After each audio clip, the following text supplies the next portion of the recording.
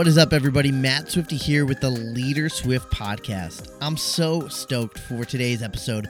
We have special guest, my friend Nick Hall, with us. Nick's an evangelist. He founded the Pulse movement, where he's just helping people just know the Bible. He's a great leader and just leading this great movement of young leaders. I'm very excited to have a conversation today with Nick Hall. Right before we jump in, I just want to remind you, if you can leave us a review on Spotify or Apple, wherever you're listening to this, leave us a review, share it with a friend.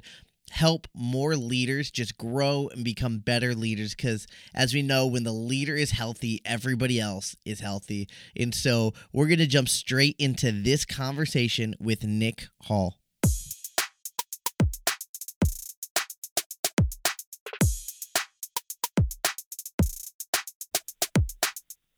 What is up, everybody? I'm here with Nick Hall. Nick, how's it going today?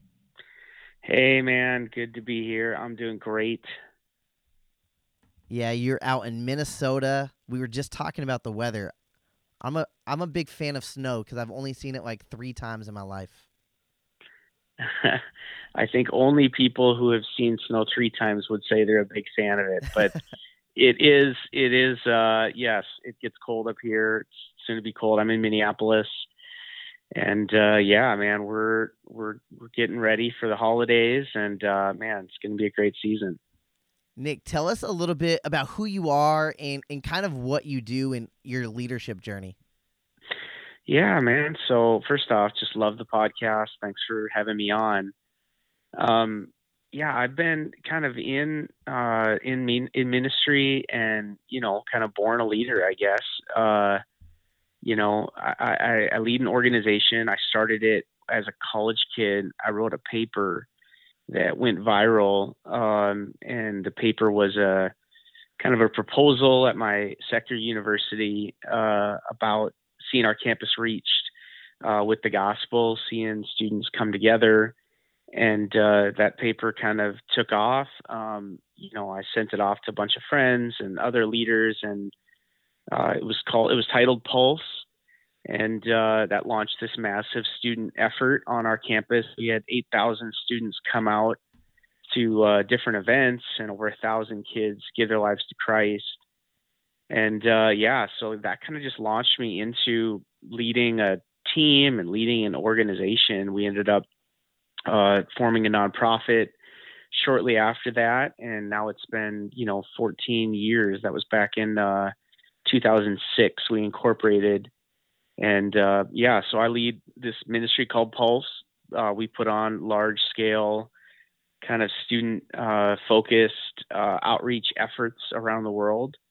But yeah, before that, I guess I was trained largely under the Billy Graham and Luis Palau and different ministries like that. Was really involved in Campus Crusade or Cru, involved in a college kind of church service when I was a student as well. So yeah, that's a little bit of my background. I love that. Yeah, what you're doing online, especially, that's how I came across you, was so many friends were kind of reposting what you were doing and really focusing on people knowing the Bible this year in 2020. I believe I saw that like in January. And it's just been like such a movement. I was like, I got to have this guy on the podcast because he started a movement and really helped people to read and understand the Bible. Yeah, and I do think that's a little bit of probably how God has wired me, is being a little bit of a catalyst type convener. Man, I love doing things not by myself. I love rallying other voices and people from different backgrounds. And so, yeah, we've seen, I think it's almost 50 million people this year that have been newly engaging in scripture through this campaign called Year of the Bible.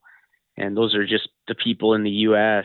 But then around the world, it's been picked up now by believers from 180 countries have been doing this thing. And so, yeah, I love dreaming. I love, just seeing people follow Jesus and grow closer. So That's amazing.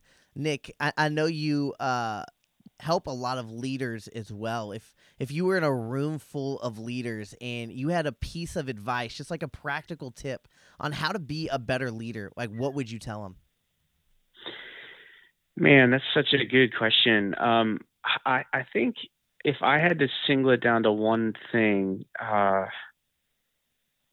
mean, right now I'd probably say you need like a coach or a counselor. would, I would tell people, if I was with a bunch of leaders, I would say, man, you need professional help. You can't do this by yourself. And maybe I'll back that up and unpack it a little bit. When I started out in leadership, I knew I needed help. I knew I needed some people to speak into my life. And man, all these people that were like my heroes, I kept asking them to mentor me or coach me or disciple me. And a lot of people that people would know. And like, I would ask them like, hey man, can I, would you mentor me? Like, could I travel with you? Or like, oh man, I'll go anywhere. I'll do anything. And I kept feeling like these guys, like everybody would kind of say yes, but then nothing would really happen. And, and so like I kind of internalized as a young leader that if you're going to make it, you have to go it alone. Which that lesson like nearly killed me. Because I was just pushing so hard and I was doing too much. And like, I didn't know how to set boundaries. And like, I didn't have anybody who was telling me like, either this is normal or, hey, this isn't normal, stop, and like, I just needed that voice in my life. And so God ended up sending this older leader into my life, named Mike Montgomery. And he literally like saved me. I mean, he used to call me all the time, meet with me all the time, tell me I was being an idiot.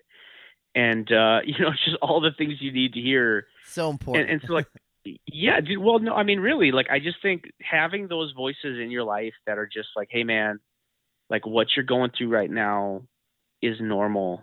Like these questions are normal and you're doing a good job. Like, I just think nobody was made to do this alone. And so like, I would just encourage leaders, like you need a voice and voices in your life. And so like Mike, and the reason I say professional help is Mike passed away 2 years ago, and it was like a massive loss for me. And since then, like I've just realized like I need coaches or people in my ear that literally their whole job is to, encourage, help me think through issues or problems or whatever. And so like for different people at different seasons, like find a mentor, find somebody to disciple you.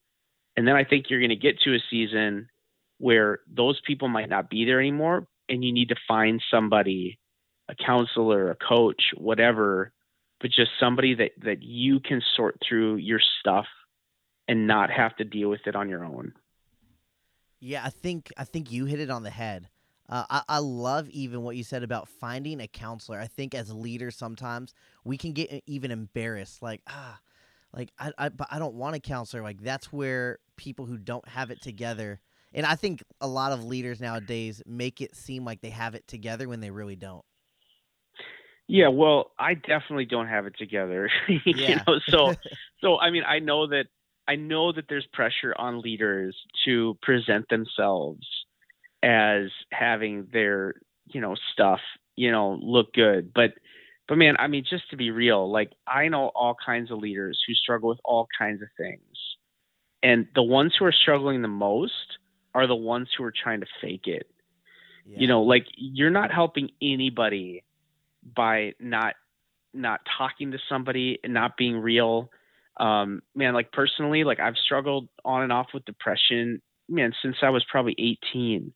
Right. And so, this concept of having issues or battling things or, highs and lows. But for me, it's like, man, when I talk to, and right now, actually, where I'm at in my life, I have a coach that I talk to monthly and I have a counselor that I'm talking to like a couple times a month. And they're kind of for different things. Like the coach is helping me think through leadership and professional things. The counselor is helping me unpack like emotions that are just real in life. And I've come out of a season of loss. I had a sister pass away earlier this year, but even beyond like those trauma moments in life, like I just think, man, we invest, and here's what we do as leaders. You invest in your leadership. You invest in your spiritual wisdom. Like you go to conferences or you download podcasts. Most people will invest in their physical health. Like, hey, I got to have a good diet. I got to exercise. But for some reason, there's this massive blind spot in the emotional side of leadership. And man, and I would say like, it's the part of you that drives everything else. So why is it that we wouldn't seek out people who are trained, who are called of God to help, charter the waters with us, help us navigate like what we're going through? Absolutely. That's so important. That's so good.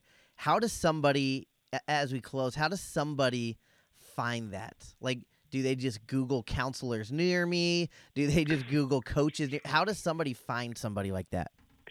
Yeah, one thing that I'm a super big fan of, there's a program that I did, and my organization sent me to this. And so if you're working someplace, there's something called the Ultimate Leadership Workshop. And it's a week intensive. It's in California. And it's put on through these dudes named John Townsend and Henry Cloud. And it's like a 1 week intensive. And for me, it was a game changer. Okay. So like that's a big, big shout out to that program and what they're doing, because it's incredible. But if you're local, you're looking for somebody, I would encourage, if you're a pastor, if you're a leader, I would encourage you to talk to people at your church, to ask if there's things available, or ask other pastors. I mean, a lot of pastors talk to people or see people. I always just recommend going through relationships, because then you're talking to people you trust and you're able to find people, that can help work through different dynamics. But that Cloud Townsend group, they actually have coaches across the country as well. So that's a good network for both. That's amazing. Those two are brilliant. If people have probably heard of the book Boundaries and everything that they've written, they're some of the most brilliant people I think around. Yes, totally. Their books have been super helpful for me. I also love, just another author that I would encourage people to check out with emotional health is Brené Brown. She writes just some incredible stuff. Her, TED Talk is insane. And so just would encourage, just dive into it. Maybe that'd be the bigger thing. Like, number one, you need help. And number two, like, just invest in your emotional well-being, because it is the part of you that will guide the rest. And the more you are in touch with your emotions and have empathy and can lead people from that place, the stronger your people are going to be that are beneath you. Yeah, that's so good. I'm actually having my entire team in 2021. We're going to go through Emotionally Healthy Spirituality. That's such a game changer book, I know, in my life, and when it came to emotional health and spiritual health and bringing them together.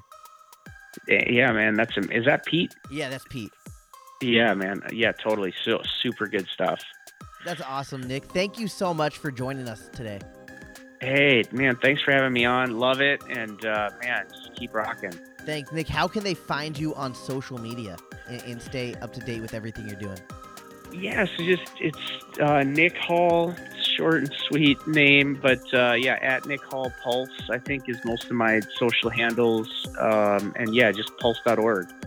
Amazing. Thank you so much, bro. All right, man. Later.